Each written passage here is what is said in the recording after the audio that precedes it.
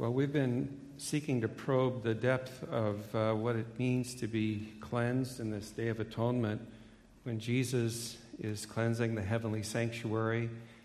And for us to be able to see the connection between unknown sin in us as converted people, and that Jesus desires to reveal that unknown, unconscious sin in us, helps to illuminate what corporate repentance is about, meaning that all humans are connected in that we come into this world with the same standard equipment of a fallen nature and an alienation from God.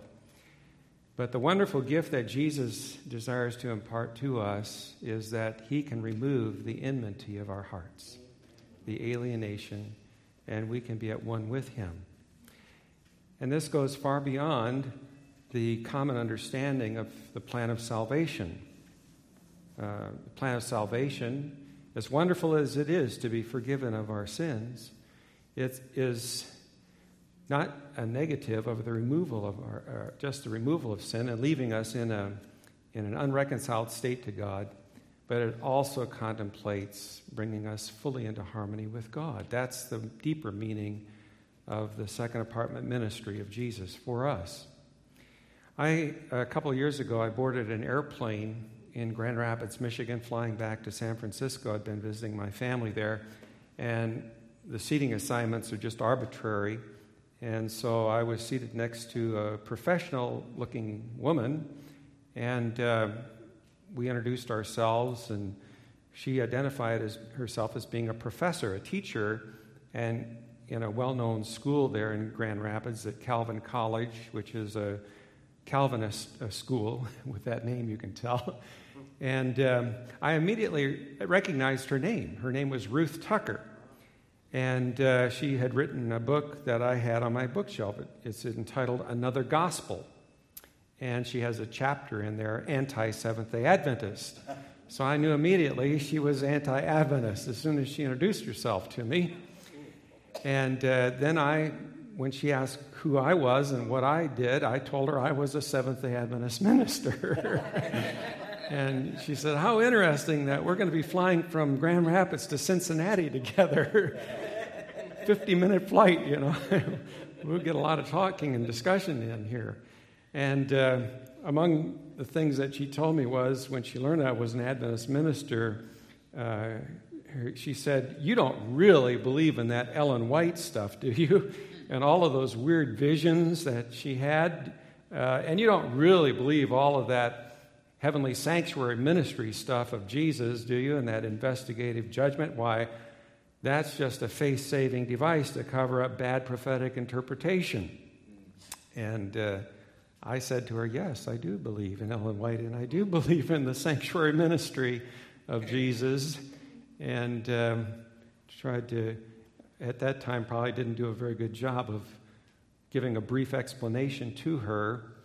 But probably the evangelical world really doesn't comprehend or understand the deeper meaning of the plan of salvation as it has to do with Jesus' cleansing of the sanctuary. And maybe that's my fault. I bear responsibility for that. Maybe we have not clearly explained it to them in a way that they can understand it. For the most part, most evangelicals reject it out of hand and see it as a bunch of legalism. But we want to go to the depth of it tonight. Most evangelical Christians have no idea what Jesus wants to accomplish in his ministry in this Day of Atonement. And it's kind of like there's a veil that's over their eyes so that they cannot see it, the truth of it. And for that matter, Seventh-day Adventists don't even comprehend what it's all about. They stumble over the arithmetic of it all in the 2,300 years in 1844, and that's about it. They stumble over that, and they can't even get beyond it to the deeper meaning of it and the significance of it.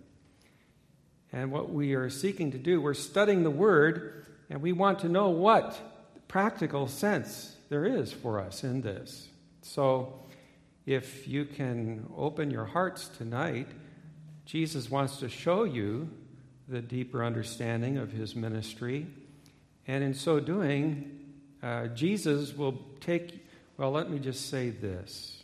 You'll be 140 years in advance of most Adventists, where they are right now. Amen. You will be a people in advance of the times of where most Adventists are right now. Because Jesus will be your teacher, and the Holy Spirit will be your teacher. I'll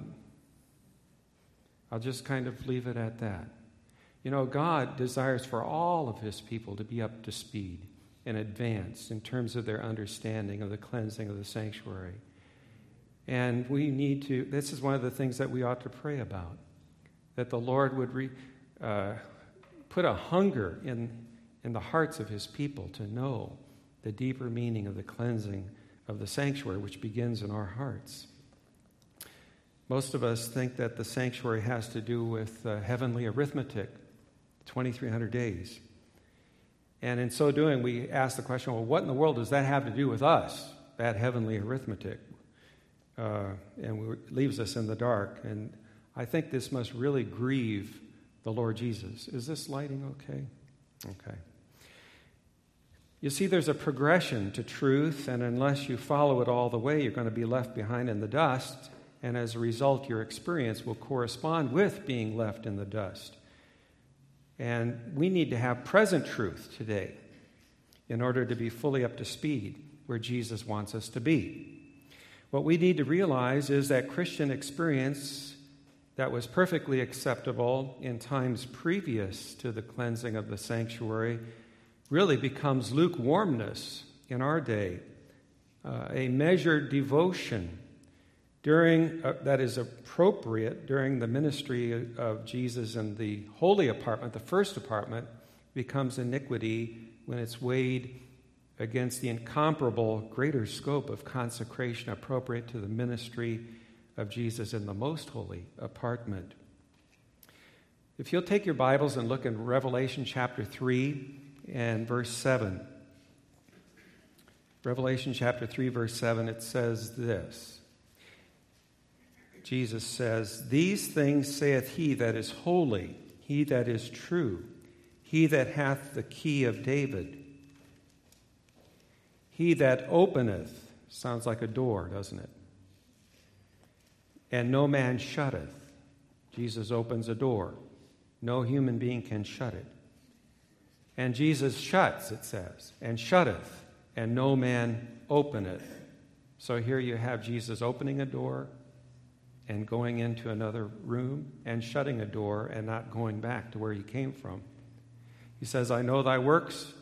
Behold, I have set before thee an open door." Do you see that? It's an invitation to go with him into this room that he's in, through this door. "I have set before thee an open door, and no man can shut it." So, in practical terms, this means that Jesus has shut the door to the first apartment of the heavenly sanctuary, and he's not there anymore. So don't pray there anymore. His grace does not come from there anymore, but he has opened the door to the most holy place, and no man can shut it, though they may ridicule it, and they may ridicule those who proclaim it, just like this Ruth Tucker was ridiculing my belief in Jesus' second apartment ministry. Now, Ellen White makes this interesting statement in Early Writings, page 55 and 56. And quite remarkable, she says, "Then I saw an exceeding bright light come from the Father to the Son, and from the Son it waved over the people before the throne. But few would receive this great light. Many came out from under it and immediately resisted it. Others were careless and did not cherish the light, and it moved off from them. Then a cloudy chariot with wheels like flaming fire, surrounded by angels, came to where Jesus was, and he stepped into the chariot, and he was borne to the holiest," this second apartment, "where the Father sat. There I beheld Jesus, a great high priest, standing before the Father. Those who rose up with Jesus would send up their faith to him in the holiest and pray, "My Father, give us thy Spirit." Then Jesus would breathe upon them the Holy Ghost. In that breath was light, power, and much love, joy, and peace. Now, you heard me say on Sabbath morning that this Seventh-day Adventist church was founded as a charismatic movement. It was founded on the true Holy Spirit's movement. And the true Holy Spirit comes to us from Jesus out of the second apartment of the Most Holy. It is a spirit of truth. It is a spirit of light, which is truth, power, much love, agape, joy, and peace. An understanding, deeper understanding of justification by faith, which brings us into harmony with God. She goes on now in the same statement by saying, "I turned to look at the company who were still bowed before the throne. They did not know that Jesus had left it." So their faith is still focused on the first apartment. Now look, Satan appeared to be by the throne, trying to carry on the work of God. I saw them look up to the throne and pray, "Father, give us thy Spirit." Now, those who refuse to follow Jesus into the second apartment, those evangelicals who just don't get it, they're praying for the Holy Spirit. You know, it's pretty solemn. It's pretty solemn. Satan appeared to be by the throne trying to carry on the work of God. I saw them look up to the throne and pray, "Father, give us thy Spirit." Satan would then breathe upon them an unholy influence. In it there was light and much power, but no sweet love, joy, and peace. So, in other words, to not follow the progressive truth of Jesus entering into the second apartment is to leave one exposed to another spirit, a counterfeit spirit. And that's why I say that the Seventh-day Adventist movement is moved upon a charismatic outpouring of the Holy Spirit, the true Holy Spirit versus the counterfeit Holy Spirit, which you see being shed abroad us all around us. Amen. By the way, that any church within the Adventist movement that receives of the spirit of the evangelicals is receiving the same spirit and source they're getting it from. And that's why it's imperative for us as Adventists to understand our uniqueness in this regard, or else we're going to be exposed to the evil one. So those who have failed to follow Jesus into the most holy apartment may pray to heaven, but their prayers are being sent to a place where the door has been shut, and Satan is hearing their prayers and answering them, whereas we must enter into the open door that Jesus has invited us to enter, and we need to follow him into the second apartment, there to experience the full cleansing of character from all sin and come into perfect loyalty and unity with him. That's the whole purpose for Jesus dying on the cross. We need to have a full gospel to deal with the sin problem that will ultimately bring honor and vindicate God. Evangelicals proclaim only a partial gospel. Forgiveness of sin and removal of guilt in justification is crucial in the plan of redemption. But did Jesus die on the cross in order to forgive us our sins so that he can save us in our sinning? No. Decidedly no. And that's the deeper work of the cross and of the sanctuary. Its whole purpose is not only to forgive sin, but to cleanse us from sin. And it is grace much more abounding. So the evangelical gospel is good as far as it goes, but it's not good enough. And we need a gospel that corresponds with the work of Christ in the sanctuary. It's a cleansing work not only for the hospital for sinners in heaven, but also for the patients who are here on the earth.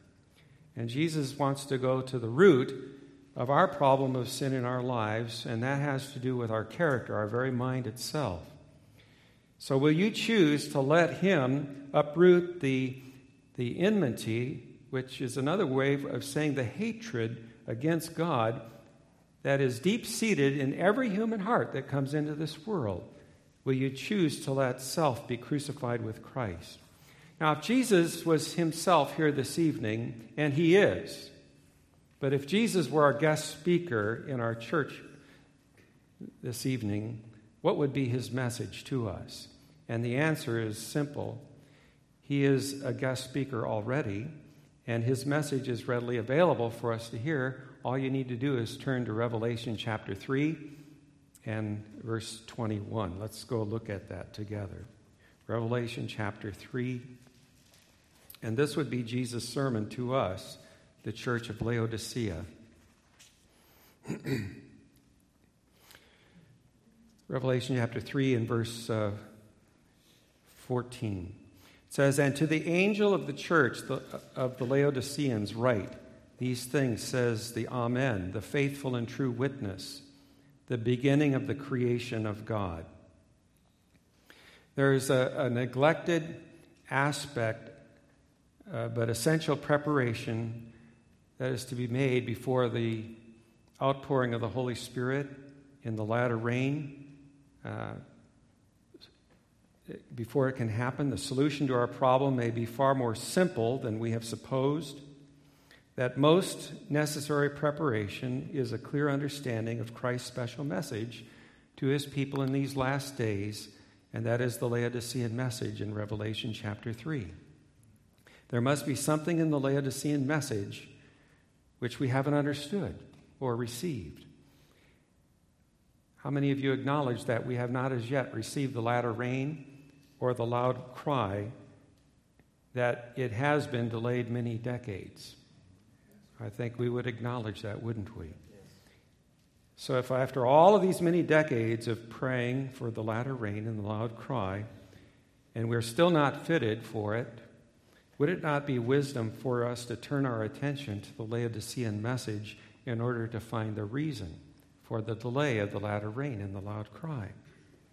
Well, we have been told about our condition of pride by Jesus. Here in verse 17, he says, because you say, I am rich, have become wealthy, this is the New King James Version, have need of nothing, and do not know that you are wretched, miserable, poor, blind, and naked. And this is the remedy. Verse 18, I counsel you to buy from me what? Gold, refined in the fire, that you may be rich. And what else? White raiment, that you may be clothed, that the shame of your nakedness may not be revealed. And anoint your eyes with what? Eye salve, that you may see. And then there is his rebuke and his call for repentance in verse 19. And he says, I'm standing at the door and I'm knocking. The invitation is to receive these remedies. With the passage of time, it's become apparent that the remnant church has never clearly understood the dynamics of this message of Jesus. Because if we feel rich and increased with goods in regard to our understanding of righteousness by faith, listen, if we feel we know it all and we've already figured it out, what righteousness by faith is, and we feel proud of where we're at and satisfied because of our great progress in proclaiming it to the world, then we shall feel no heart need to study the Laodicean message. But if we sense a tremendous hunger and thirst after righteousness, if we have a deep conviction that history has brought us here to a place of great crisis spiritually, and that the Laodicean message provides the key to unlock our present impasse, then the Laodicean message will surely be reconsidered with an open-minded candor and honesty. Now, the true witness here has listed, first of all, the gold as the remedy. Is it because the realization of our doctrinal and spiritual poverty is the most difficult barrier in our consciousness? You know, I've heard ministers say to me, problem, Pastor, is not that we don't understand righteousness by faith. We do. In fact, we proclaim it all over the world. We understand righteousness by faith. The problem is we just don't practice it, they say. And therein lies the real problem, because if we did understand righteousness by faith, it would be practiced. No question about it. So something is wrong with our understanding of righteousness by faith. If you look in Romans chapter 8 and verse 7, getting to this aspect of the unconscious sin, the unknown sin, it says in Romans 8 verse 7 that the carnal mind is enmity against God. It's hatred against God. And until the people of God are truly ready for the sealing and the closing of probation, they most certainly do have a problem. I don't know of anyone yet who is sealed and ready for the close of probation. So it's obvious that we have a problem here, that there is enmity lying within our mind. If we keep going into our graves, as have countless generations before us and ever since Eden, we're going to continually take our problem with us to the grave.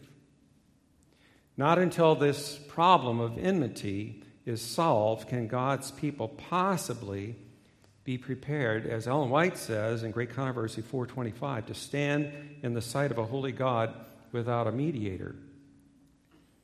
By the way, that simply means that the protective, restraining hand of God that's over us right now.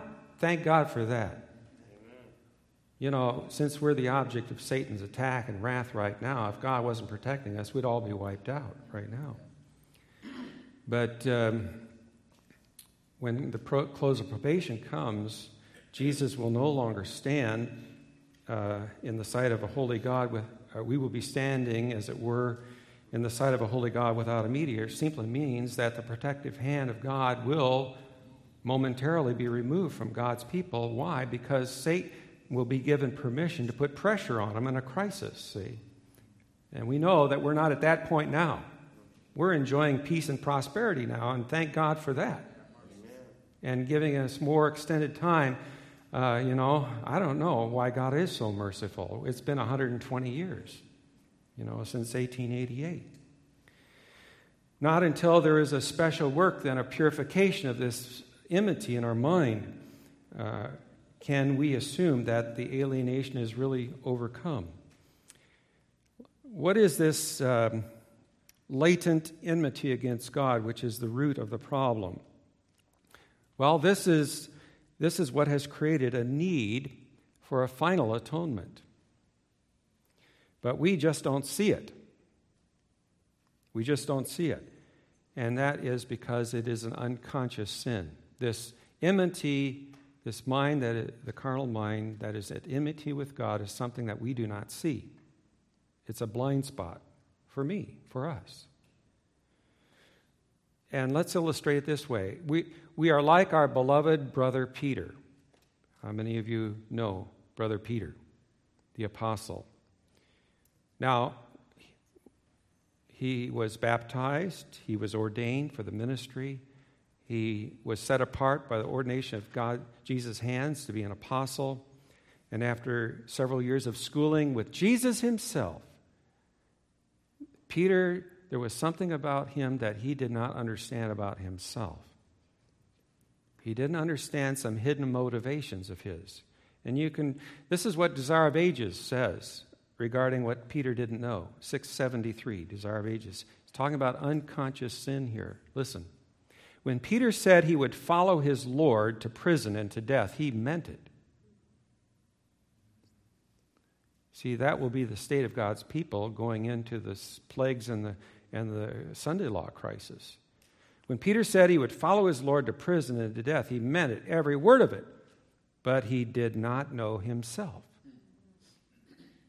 Hidden in his heart were elements of evil that circumstances would fan into life. Unless he was made conscious of his danger, these would prove his eternal ruin. The Savior saw in him, now here it is, a self-love. This is that enmity. And assurance that would overbear his love of Christ. Self-love will overbear the love of Christ. Christ's solemn warning was a call for Peter for heart searching. Now, the true witness is coming to the Laodicean church and says, you don't realize it, but you are walking around with an empty suit on. You're naked. Because if the right pressure came, you'd be exposed. And you would be totally under shame and embarrassment. Because self-love would overbear your love for Christ. Now, could words more plainly say what Peter's problem was? It lay in his unknown heart. As our Savior beholds us now on the eve of our last great trial, what does he see in our hearts that he must reveal to us as being unconscious? When Peter finally denied his Lord, he did that which none of us would dare repeat in the Sunday law crisis, when the righteous must live in the sight of a holy God without an intercessor. Here's what Desire of Ages, page 713, says regarding our brother Peter. Peter had just declared that he knew not Jesus. By the way, it was just a simple test for Peter where his real love was. And it wasn't a religious leader at all. It was just a little peasant girl that exposed him. Didn't take very much. There's no way that God in his mercy is going to permit us to even be tested that way before our mediator ceases his work in heaven above and the protection is withdrawn so Satan can put a little pressure on us. There's no way we can be like Peter when that comes. To be pushed over by a peasant girl like a domino, there's going to be a lot more pressure than that. Peter had just declared that he knew not Jesus, but he now realized with bitter grief how well his Lord knew him and how accurately he had read his heart, the falseness of which was unknown even to himself. Listen, Jesus is speaking to me and to you in this Laodicean message, and he's saying, you're wretched, miserable, poor, blind, and naked. You don't even know it. What is it going to take for Jesus' voice to get through to me? That he sees something there in me. And yet, Peter was a true, sincere, born-again Christian. Thank God the final tests have not come as yet. Peter is in the grave, awaiting the resurrection, but he cannot be resurrected until God's final remnant have passed the test, and then all of the saints of past ages will be resurrected along with the living when they're translated, when Jesus comes the second time. But the whole linchpin stands upon God's remnant, overcoming through his power and understanding this about themselves, of this latent enmity in their hearts. The Jewish leaders, here's another illustration of this unknown, unconscious sin. The Jewish leaders were pathetically sincere in believing. They believed that the whole nation required that Jesus die. They convinced themselves, in order for us to survive the Romans, Jesus has to go. So Caiaphas spoke. He was the retired high priest, you know. He was the old man who had retired, and everybody respected him. And Caiaphas said, it is expedient for us that one man should die for the people, and that the whole nation perish not. And this spake he not of himself. Caiaphas offered a sociological reason. It's better to spare a million Jews and expend one in order to preserve our nation here. Otherwise, the Romans are going to wipe us all out. Good sociological reason, isn't it? But the high priest, who should have had the faith to recognize the Messiah, didn't even see Jesus as God's Son. These men knew full well that they were crucified. Did they know that Jesus was an innocent man? Yes, they knew he was an innocent man. What they knew not was that they were giving expression to an unconscious enmity against God that was buried beneath the surface in all carnal human hearts. Their words and their actions were being motivated by an unknown force within them. See, this is what corporate means. We share with that same enmity that they had. We have that same enmity that's latent within us. This is what the word corporate means. And hence the necessity to repent of this enmity that we have against God.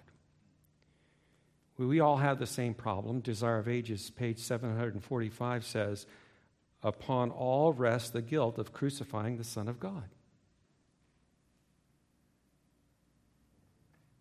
Upon all rests the guilt of crucifying the Son of God. Now, if we refuse this clear-cut truth, we may well set the clock back for another generation. We might be here for another century before Jesus can return. Spiritual pride evades this revelation. Impossible. Someone says, I could never crucify God, never would do that. Someone might insist. The evil that was perpetrated on innocent Jews by Christian Nazi Germany indicates the depths of sin. In our own time, we have only to look no further than, for example, Serbia, which is a Christian country that's dominated by Eastern Orthodox religion, and the atrocities that are committed there against the Muslims. Any form of racial or religious bigotry is a crime against the Savior, who died for all mankind. He feels the pain of it all. He is crucified afresh and put to an open shame by the sins of the world that includes our continued sinning.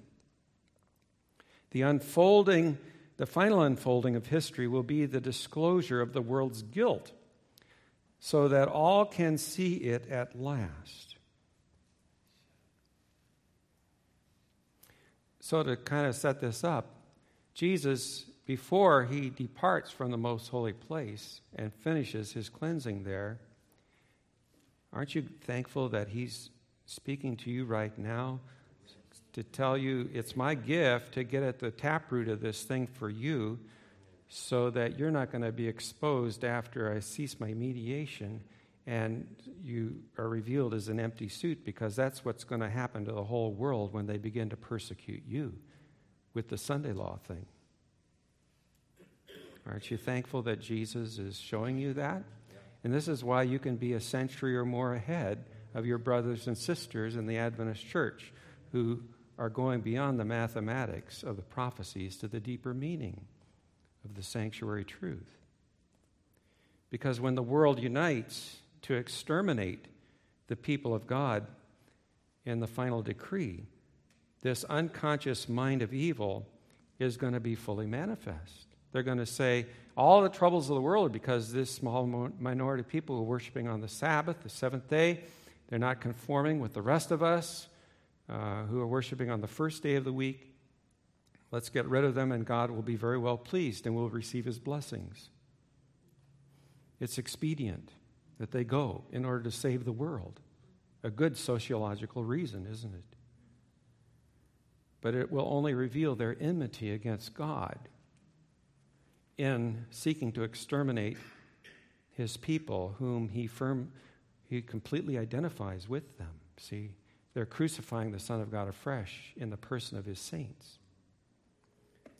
And during this time where there is no mediator, no longer will the Holy Spirit restrain them, and their hatred of God's people will be in reality hatred of Christ, a fresh and complete display of the same unconscious hatred that was manifested at Calvary.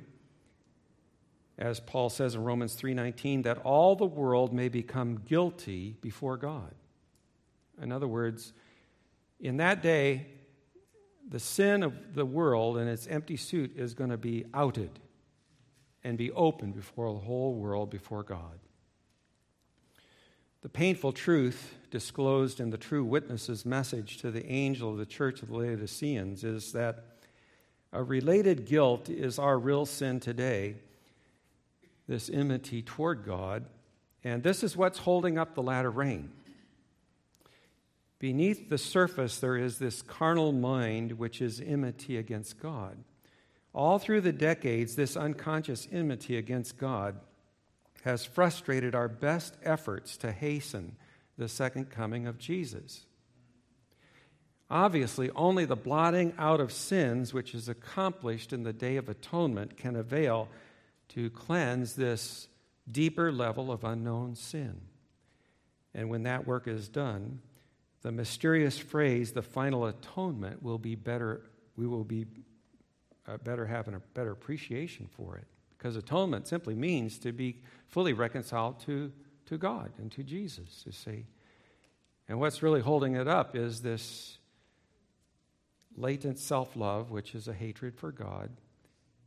And Jesus wants to lovingly bring that to our consciousness so that we can recognize it for what it is and make appropriate repentance. Forgiveness cannot be truly appreciated unless one knows exactly what they're being forgiven of and cleansed of. You see, the blotting out of sins is not some kind of a magical process. I know that many of your fellow believers think that. It's magic, where Jesus has a stamp up there, or some angel does, and they just stamp out the record up there in some heavenly books. And this is not how it works, because the books in heaven are a perfect computer record of what's in our lives, you see. And it cannot be magically stamped out of our lives without our recognition.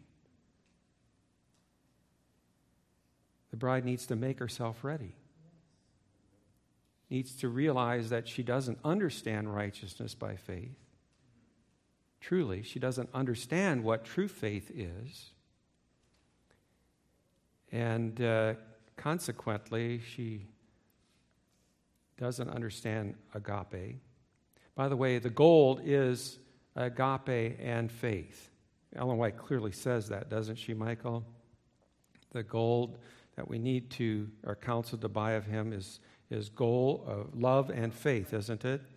And that is the order, because when we see and appreciate what it cost the Son of God to die for us on the cross, to purchase our justification, our very life right now, our hearts are warmed strangely by that love.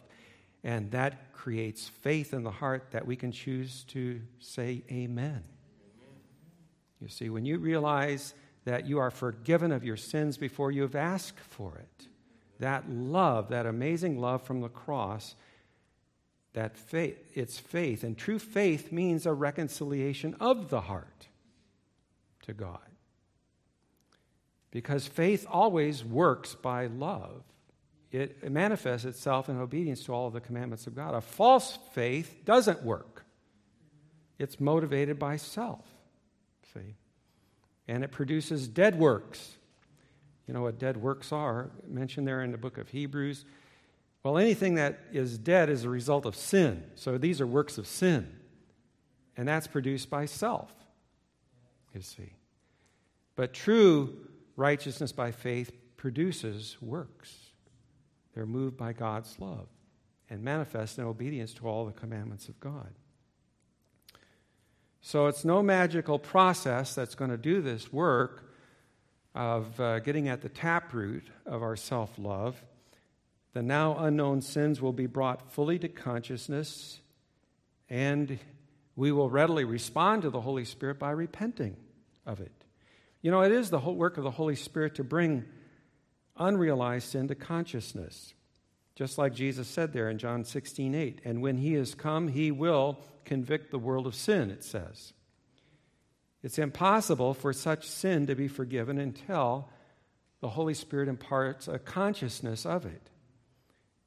This is why there can be no automatic scrubbing of the tape by pressing the magic button or by saying the magic words, Lord, forgive me of all of my sins, without those sins coming to consciousness. The sins that are buried in the human heart must come to our consciousness before they can be blotted out. The good news is that the Lord will do the work if we let him. if we let him. Ellen White says this in Volume 5 of the Bible Commentary, page 1085. God knows every thought, every purpose, every plan, every motive. The books of heaven record the sins that would have been committed had there been opportunity. God has a perfect photograph of every man's character, and this photograph he compares with his law. He reveals to man the defects that mar this life and calls upon him to repent and turn from sin. Now you can say, oh, my, I'm in big trouble.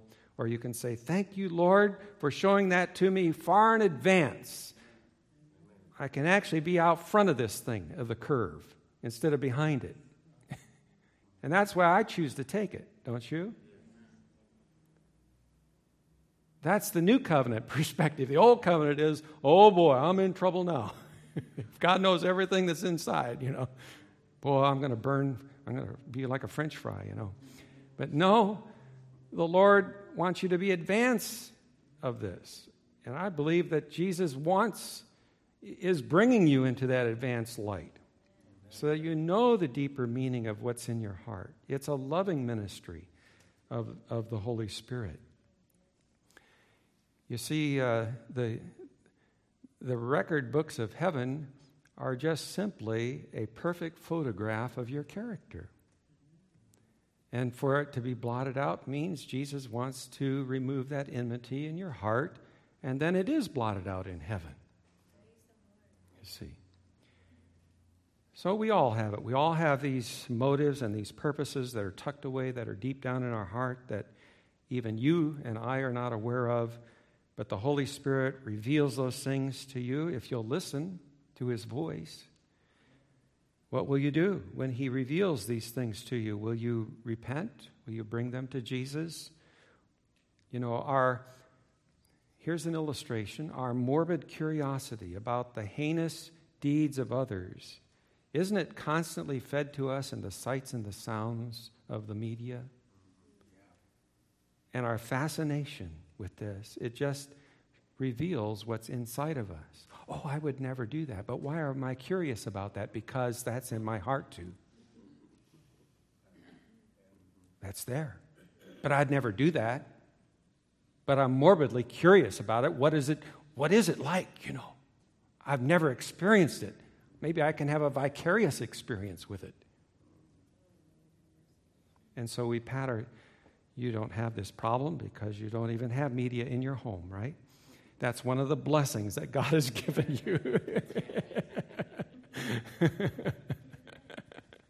So, we pat ourselves on the back. We're congratulating ourselves that we're not capable of such atrocities.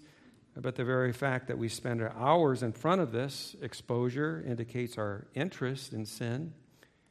Shouldn't we rather flee from sin and pursue righteousness? There are two important factors that are the condition the blotting out of sins.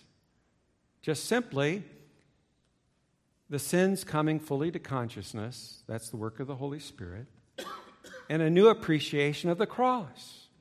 Those two things are involved in the blotting out of sin. What we need is a more clear proclamation of the cross of Jesus and its cost, so that people are more fascinated with that than with sin. And then the Holy Spirit just lovingly reveals to us what we're unconscious about, what Peter didn't know, about himself. If Peter had been with the Savior, praying with the Lord, Lord, reveal to me what Jesus is talking about here. I'm not real sure about it, but can you show me? Then there would have been an openness, a hunger and a thirst. But Peter said, Lord, there's nothing that's going to keep me from going all the way with you. I'll go to prison. I'll even die for you. And he was all focused on how he would withstand whatever test would come along. It's all about me. And basically, that's what most religion is all about. It just pats people on the back with their own love with self. But the true proclamation of the cross humbles self to the dust of the ground when it sees the cost that it took for your dear Savior to purchase your very life and your forgiveness. If you take away the atonement that's provided at the cross, and no sin whatever can be forgiven, much less blotted out, look at Zechariah chapter 12. Here's a prophecy unfulfilled. An unfulfilled prophecy here. In Zechariah chapter 12, I see our time has slipped away here. We're almost finished. Zechariah is the second to last book in the Old Testament.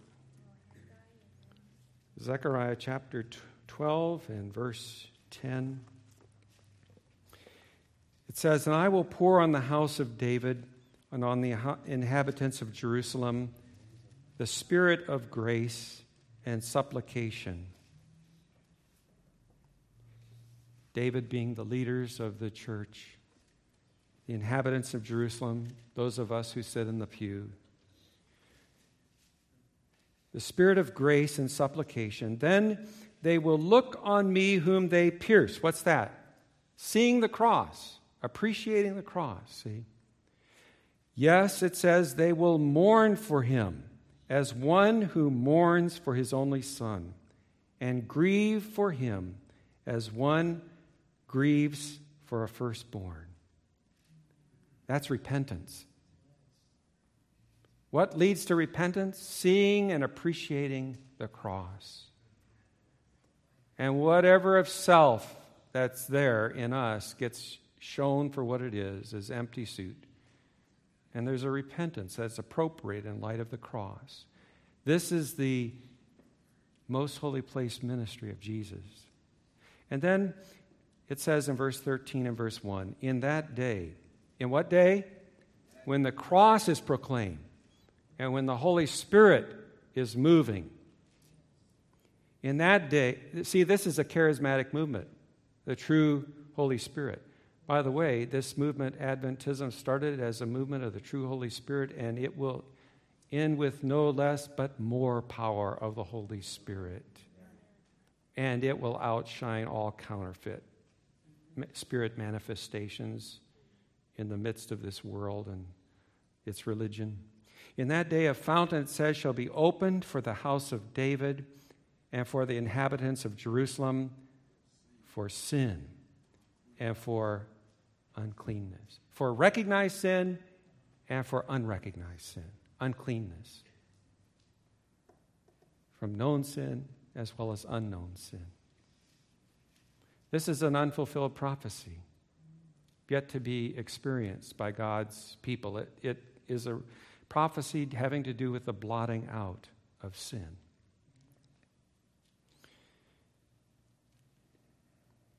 When the Lord says, "They shall look upon me whom they have pierced," it's clear that the Holy Spirit wants to convict us of our responsibility for crucifying the Savior.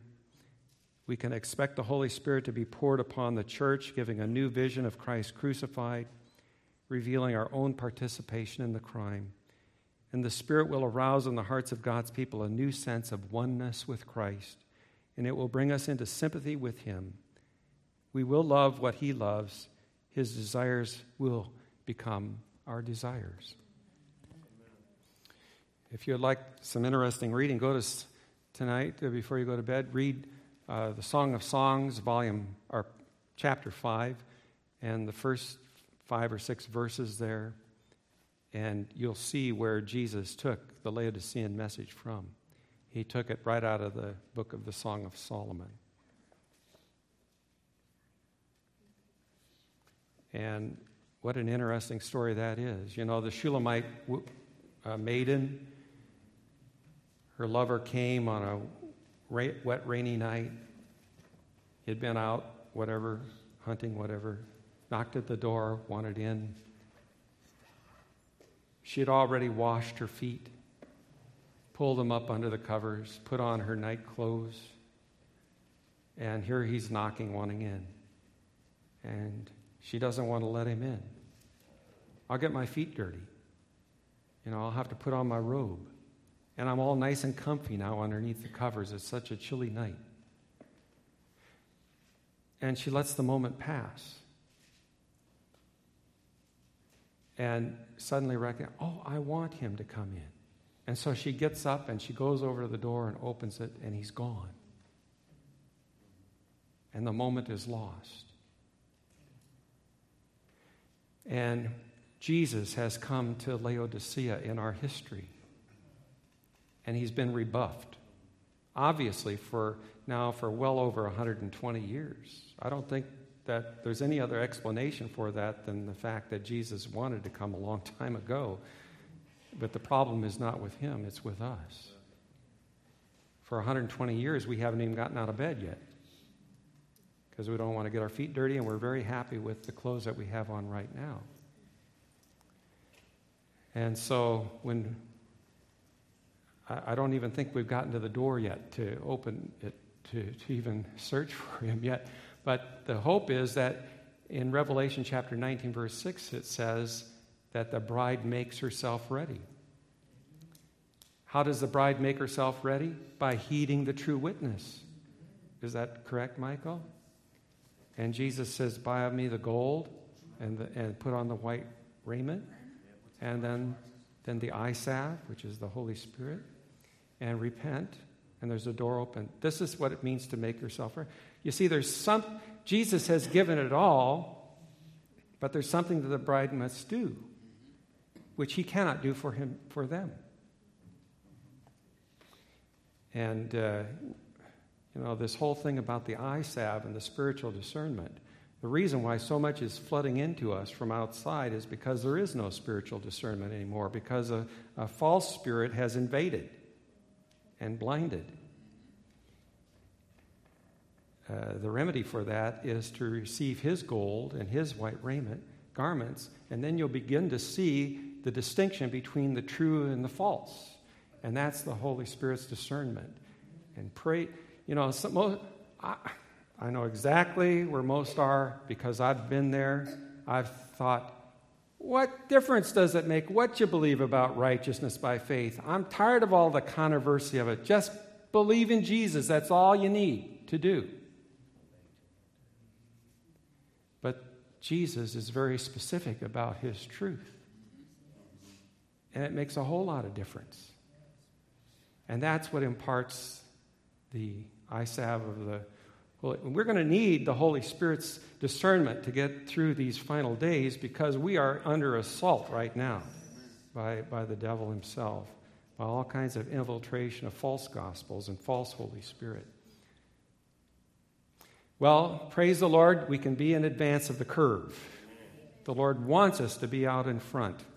And so I encourage you to study the Laodicean message, the message of the true witness. And every Sabbath and every Wednesday night, we try to keep it before our attention.